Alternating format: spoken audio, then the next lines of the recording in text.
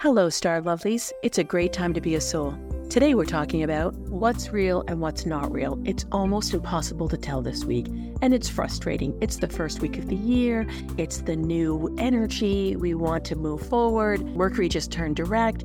Things should be different than they are.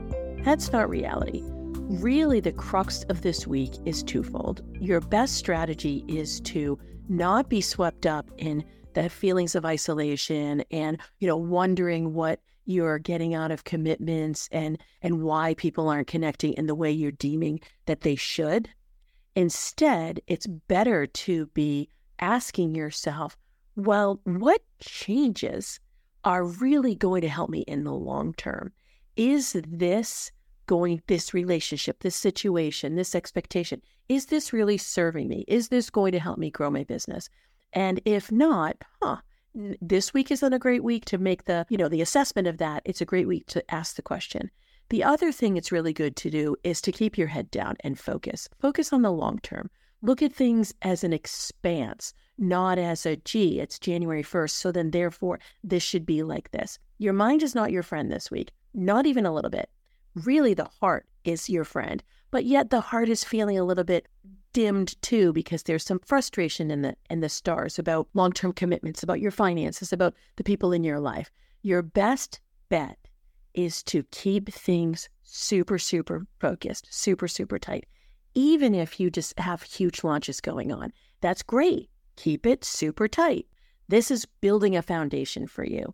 It is allowing you to get more in line with your own energy, allowing you to accept that looking externally is really not where you want to be. You want to be internally focused. That's going to be making the success and the strides you want in life. So let's talk about the intuitive success signatures. This is crazy making for the wise strategist.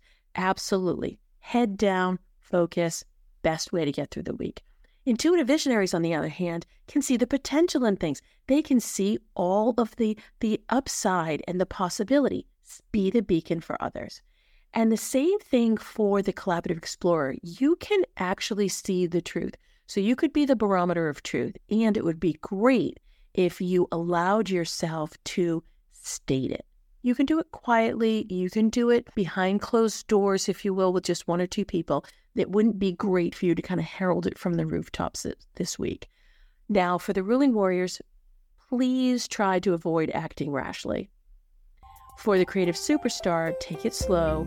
And for the loving alchemist, walk away from tense situations. You're not going to be able to resolve them this week. So just let it go and just walk away.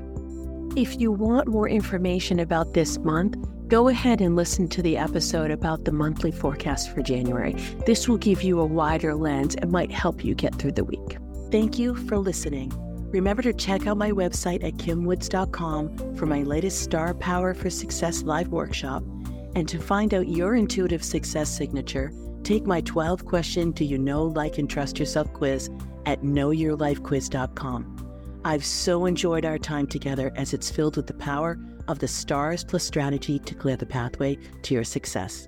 Until next time, happy soul tidings.